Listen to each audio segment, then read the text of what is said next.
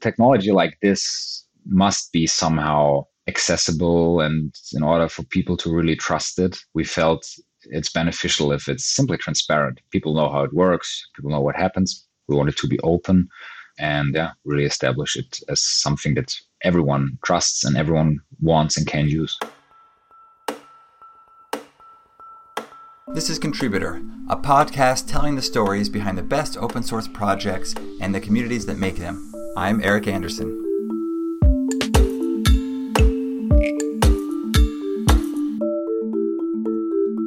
Well, we're excited to have Milos from Haystack on the show with us today. Milos, thanks for coming. Thanks, Eric. So Haystack is an interesting project. We talked a little bit about it, and I'm curious, Milos, how you would describe it to people. So when you think about all of these new capabilities that are actually quite hyped right now, everything we can see around, for example, ChatGPT, natural language processing, then we always talk about models as one essential component, of course, to these powerful natural language processing capabilities. But usually what you require to really have a full application that supports this NLP functionality, what you need are many more components, probably more models. You will need more functionalities. You will need a separate way to store your data for this NLP functionality. And all of these components, this is part of Haystack. And with Haystack, you cannot only access the components, you can also combine them into, let's say, an application or a service, or as we call it in the Haystack world, a pipeline. Got it. So Haystack is an aggregation of a half dozen kind of components or maybe more that you can mix and match to create a pipeline or application. Yeah. And generally, these are all requisites in order to produce a natural language aware application. Exactly. That's what it is. And it's not just half a dozen, actually. It's I actually don't even know right now how many there are, but Haystack as a standard, so to say, also allows developers, in case there's something that needs to be a bit more custom, to also develop custom functions that are then part of their applications. They can be then reused, and they usually fit into this, let's say, pipeline logic. So in the way you glue together these different components. And maybe just to ground this kind of abstract idea in a couple examples, if I wanted to build an application that could search documents using AI, I need a document store to put my documents I want searched in. Exactly. Haystack can help me with that, or at least give me the primitives to turn a common store like Elasticsearch into a proper document store for these purposes. Yeah, so think about it this way. When you want to add, let's say, question-based search, right? You want really that people can search on your website the way they're searching on Google. They ask a question, for example, I don't know, in which stage does Scale actually invest, or in which areas? And then you want the answer is highlighted on your webpage. Well, the thing is that the one solution is, of course, the so-called question answering model you would need. But the question answering model itself is probably not enough, because you will need to feed it with your data, right? Because this model hasn't been trained on your data. It probably needs to still find the right curated information in your data. And this is then when you can, for example, pick something like Elasticsearch as a document store. Now, the problem is that the way your website is designed and the way you write it in Elasticsearch, this has to be also, let's say, a bit special, because NLP models have certain requirements how they deal with text data. This means we need a way from your website to actually Elasticsearch, where the original text data is converted, it's pre-processed, prepared for an NLP model. And then comes the next thing, which is probably a website consists of quite a bit of text. It might make sense to not just have one question answering model on top of all the data, because that would probably be a bit too slow.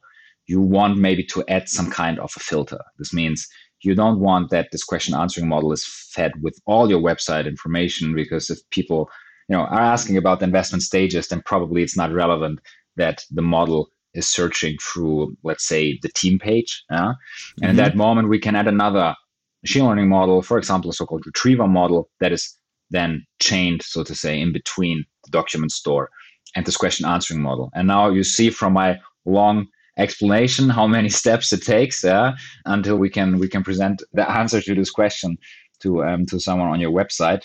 Now, all of these components, this is something you have in Haystack. You put them together in Haystack, And you can choose whatever you want to use in this component, which other technology. We were talking about Elasticsearch as the document store. If you feel like for your use case, it might make sense to use something like Milos, then you can also simply switch to Milos. Same lasts for models. If you're using, let's say, a model from the Hugging Face Model Hub, you can pull it in. If you want some generative capability, you can simply pull in also something like GPT-3. Fantastic. Exciting. I mean, this is certainly the way things will be built in the future. How did you get into this? Or maybe more properly, how did Haystack come to be? Actually, by building before having it, so to say. We started DeepSet as a company back then in 2018, and it was June 2018, and this was before we had transformer models, right? I mean, today when we look at ChatGPT, GPT-3, everything that we have on Hugging Face, there's always this T, right, for transformer. Transformers came to life, so to say, end of 2018. Back then, Google released BERT, Hugging Face started the Transformers library, and we were early contributors into Hugging Face Transformers at that time. And we used transformer models to build NLP applications for enterprises already. Organizations like, for example, Airbus, big companies. And I remember we had this one customer, and we wanted to actually build a question-based search engine, the way I described it to you. And then we realized that, that's all a bit cumbersome because we need first of all to take care about like 1,000 of documents they're having. Okay, that's a bit difficult. We need a document store. And then we learned, this is not going to scale. We need this filter in between. And then we deployed this one pipeline. And then we had the following problem that we used one model and decided for one model, but we felt like, well, maybe this other model is going to perform better. It would be great to change this model. But this took us then 2 days, until we had, picked a new model. We had to re-implement everything. And then we thought that actually, first of all, we need more than just a model to really deliver these applications at scale. And we also would like to probably try out more things because natural language processing is still machine learning, and machine learning is based pretty much on the idea of experimentation. And this was when we felt that it really makes sense to have an abstraction just for our own work, where we can simply think about the functionalities we want to put together and then pull the technologies in as needed. And this is actually how Haystack was born. So we built then the first version of Haystack just for us. It was a retriever reader pipeline back then. It was very simple. And that's also where the name comes from, because we had a lot of demand for search and question answering applications at that point in time. So we said okay, then let's give it a name that is somehow referred to finding information, finding the needle in the haystack. And that's actually how this happened. So yeah, I would say we were dog fooding our own project before we had it. One anecdote, maybe when we thought in the beginning, we just take a model and that works. And we just send 1,000 documents to this model. What we realized was that it's taking very long. So we had a demo for the customer, and we couldn't really demo real-time queries because a query was taking, I think, 1 minute. So it was absolutely not practical to leave it that way, right? And then we said, okay, we need another model in between, to filter out irrelevant files such that, this scales a bit and gets a bit faster. So this was pretty much how Haystack was born then.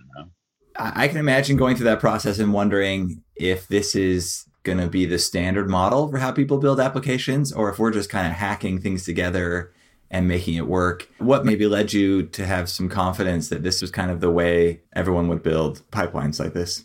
That's maybe now a bit, bullish or whatever, but at that premature point, at that point in time, this was a very early technology. We're talking about the end of 2019 when we started the work on Haystack.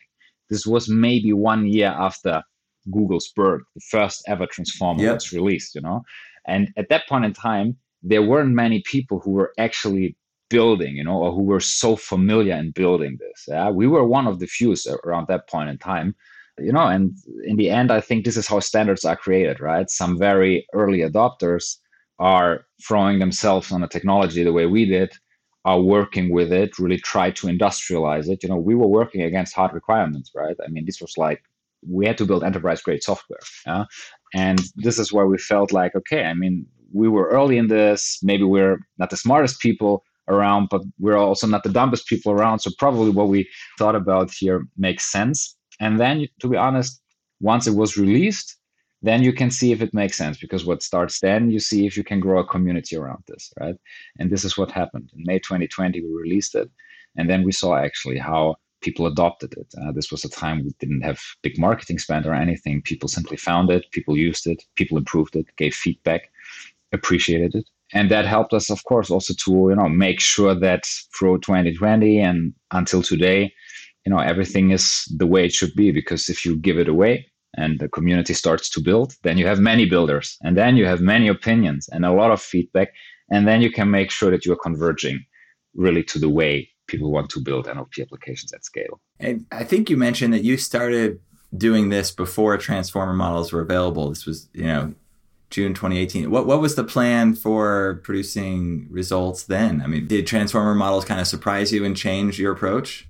Let me say it like this. When we founded DeepSet back then, we were, the future of the world was obvious to us. This was obvious that something like what we see today with, for example, ChatGPT, that this is going to be possible, and this is going to become an essential part of each and every product. And around that time, we had the hypothesis that something like a transformer model, transfer learning and NLP is going to be around the corner. So, we were expecting something. At that point in time, we were using, let's say, the older, more traditional methods of NLP that required way more training. But the idea when we started was pretty much, to build, to learn what is needed to build, and to hope that some technological tailwind and technological revolution/evolution is going to happen. And then by the end of 2018, like half a year after we started, we were lucky enough to see that this happened. And then we thought like, okay, great. Hypothesis became reality. That's great. And at some point you decided to open source Haystack, presumably in maybe 2019. What was the thought process there? Was that clearly the plan as soon as you started working on it, or was there some evolution in thinking? Honestly, there was a rationale, but it was always clear that something like this should be open source. When we started the company, we only used open source technologies. We were contributors into Hugging Face Transformers around that time. We open sourced models before we open sourced Haystack as well. And for us, it was very obvious that, technology like this must be somehow accessible. And in order for people to really trust it, we felt it's beneficial if it's simply transparent. People know how it works. People know what happens.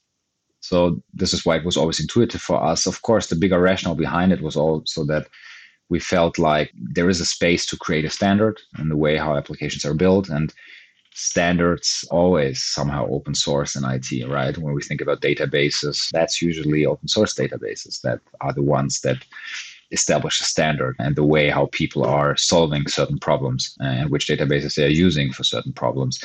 So, we had this aspiration for sure. And this is why it was somehow clear that we don't want this to be a proprietary service or proprietary platform. We want it to be open and really establish it as something that everyone trusts and everyone wants and can use. The response has been extremely positive. There's over 6,000 GitHub stars. You've got a growing Discord community.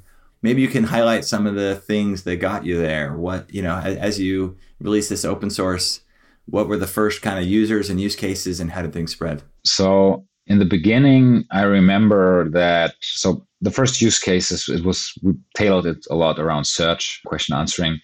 And Haystack is it enables developers to be very pragmatic. You can get started very fast. You can take a template pipeline and you have a template application. The early users, I remember, were very diverse, and it feels even today, still so diverse when we look into the communities. I remember we had some practitioners right away in the project. There was one contributor I remember from Netflix who shaped the project in the beginning a lot. We also had some researchers, of course, who were, also helping with the aspect to keep it a bit state of the art. That's also important. So the one thing is it needs to be good software. The other thing is, of course, how do you really ensure that the technologies you're providing, especially in a fast-moving field like NLP, are always, let's say, up to the latest stuff. And then, when you ask me about how did this happen, how did this adoption go forward, I'm a strong believer that, marketing is not so important for an open source project. I think that good projects the quality of a project and the quality of the software you write, the developer experience actually is somehow important. And this is what people appreciate simply. And this is what has a very sustainable effect. And we always focused a lot on, this practicability. We were rethinking our primitives from time to time, where we thought like, okay, is this now really easily usable, or is Haystack already a science in itself, so to say? And we actually need now you need an on handbook, just for using it. So this was always something we took a lot of care about and focused on. And then at some point in time, also I think you get this word of mouth. Yeah, so two people talk to each other, and one people asks like, "Oh, I have this problem. What are you using?" And then people are talking about Haystack, and we saw that then happening by the end of 2020, because also this was when actually our inbound from the Haystack community was growing. Many enterprises reached out to us because they heard of it or used it. Many startups were starting to use Haystack. We're talking about it openly. We saw then also, again, researchers from the community putting it into talks they were giving, into research papers. So, at some point in time, after you have, again, this early adopters, it amplifies a little bit. People start talking about it.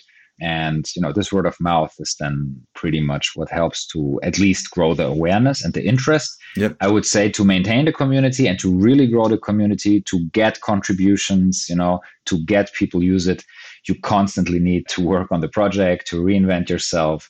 Also, the latest advancements with transformer models, what we're seeing is something that we simply, need to be aware of, and we need to adapt Haystack also to these changes and advancements that are happening in order to, be really a valuable framework for people who want to build NLP applications, because people want to use the latest stuff.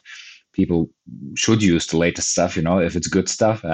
And we always need to take care about this and also, adapt it constantly. And so you cannot stop developing it further. People will get bored. And once your community gets bored, your word of mouth becomes less. And then I would expect that probably I'm also going to see way less usage and adoption. Switching gears a bit to the industry, NLP has exploded. Well, I guess maybe ChatGPT really has captured the attention of everybody. Not just developers, but kind of it's in the news and that sort of thing. Mm-hmm. But you've thought a lot about what the applications for NLP can be in businesses. Maybe you could walk us through what your customers are trying to do with DeepSet. I imagine you've thought a lot more about the use cases for NLP in business than many of us have. I think in the end, somehow the biggest, let's say, umbrella use case, so to say, is simply information access via the most natural way humans are interacting anyway, right? Which is language, right? That's language is a very powerful protocol, you and I are using language.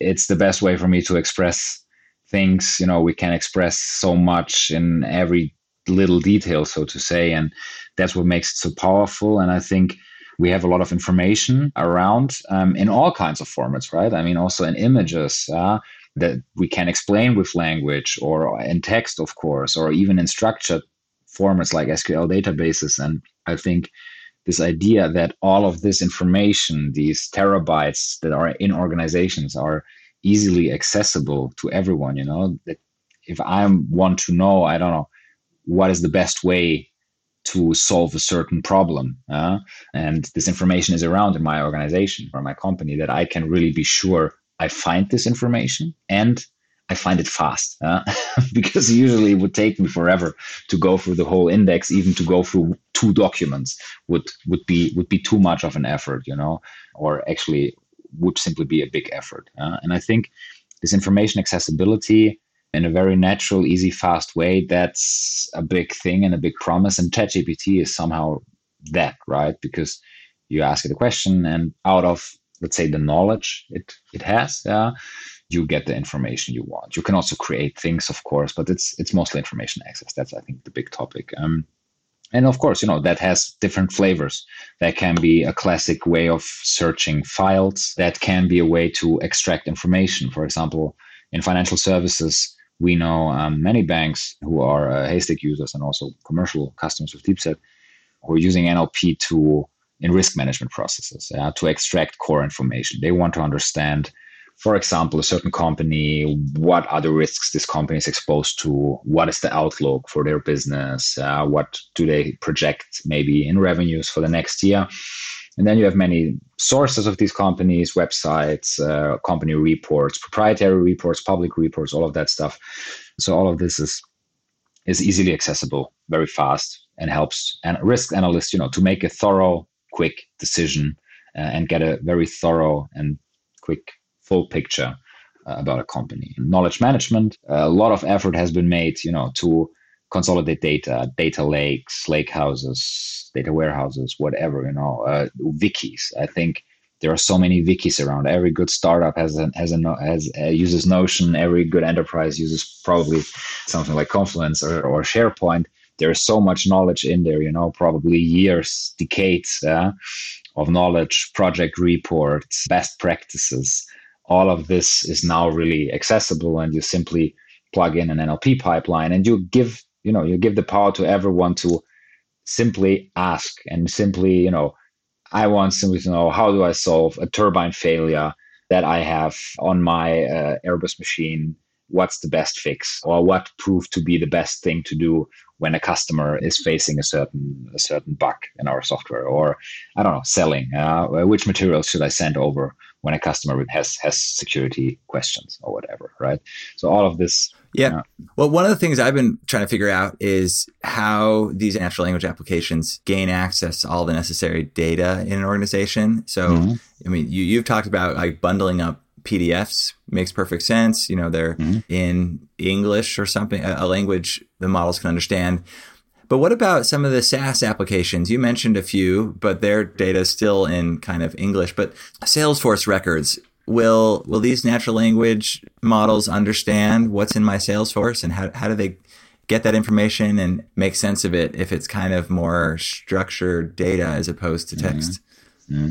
It works. I mean, you already see how, for example, you can also perform natural language queries at least on simple tables. That's actually working already quite well. So if you have tables and documents and you want to know what's the revenue projection for year 2024, then usually these models are already very well performing. For SQL, or even for something like graph databases, which is even, could argue, more complex than SQL database, even there you see that the natural language processing is working. There are different approaches to it. For example, what you can do is, of course, models can, for example, translate, so to say, a natural language query into an SQL query. So, that's like even almost like a translator that translates from one language to the other. This is one approach of doing it. The world of NLP consists of the idea of embeddings, vectors, right? Everything is somehow put into a characteristic vector, and then you're looking for these vectors. And of course, there are also approaches, to take structured data and somehow, vectorize it, and then, translate, so to say, language, images, structured data, everything into one semantic space that it's represented by vectors, right? And this is what we're seeing, for example, with multimodal models, right? Stability AI, for example, where you use language and get an image out, right? This is already something like, hey, I use one way to describe something and I get a description in another format out. This means we have two different modi of data, so to say. In this case, both unstructured, but with structured, it could be the same. And they somehow are in the same semantic space. And we're seeing it. It works, right? And this is only going to improve over the next years. Yep. And what about chat GPT and the chat element, this idea that the model isn't just a single request response, but now the API maintains a session and that session has state. Increasingly, it almost seems like rather than the application adding a model via API, it's almost like the application is Chat GPT, and what we call the application is really just the API that accesses where the stateful session. Does this chat idea, a session, kind of break the model for the way people are building NLP applications? Let's say like this. I think the question I'm always asking myself is, ChatGPT or whatever, machines are machines, right? And I want information from them, or I want to create something with them, right? I don't necessarily want to chat with them. I want to chat with humans, right? I want to spend. I want to have a conversation with you. That's probably more engaging for me. Where it is useful, of course, is and this is the great thing also about something like ChatGPT. It narrows down the space. If you can ask, for example, oh, what do you mean by this? Or, like helping me Yeah. again as a user Refine the to initial query. Yeah. exactly, and Right. to navigate me a little bit, right? That's for sure a great thing. I think, the big opportunities in the end, when something like a model with the capabilities of a chat GPT can be really used on your own data, right? So if you ask it today about your Swift number, it will probably give you a response. I hope it's not your Swift number Yeah. because Yeah. otherwise it would be publicly available, right? So the moment we can actually make your Swift number somehow, maybe even just for you accessible in this Yep. model, that's actually when I would say when another big thing is happening. This is this idea of retrieval augmentation. It's already possible today in other scenarios. Also with generative scenarios, you can already build generative models that I'll say retrieval augmented, where you also know, for example, what the source was, right? Where does this information come from? Yeah. And that's Yeah. also very good because it prevents you a bit from this hallucination. So you don't run into a risk that there's information you think you cannot trust, or that is maybe even completely made up because all is based on actual data, right? That you can name, that you know where it is, you know which file, you can read the whole source document. I think that's the big next step. And or actually it's already possible today. And I think, the big next thing is then having fully ChatGPT like capabilities on that kind of data.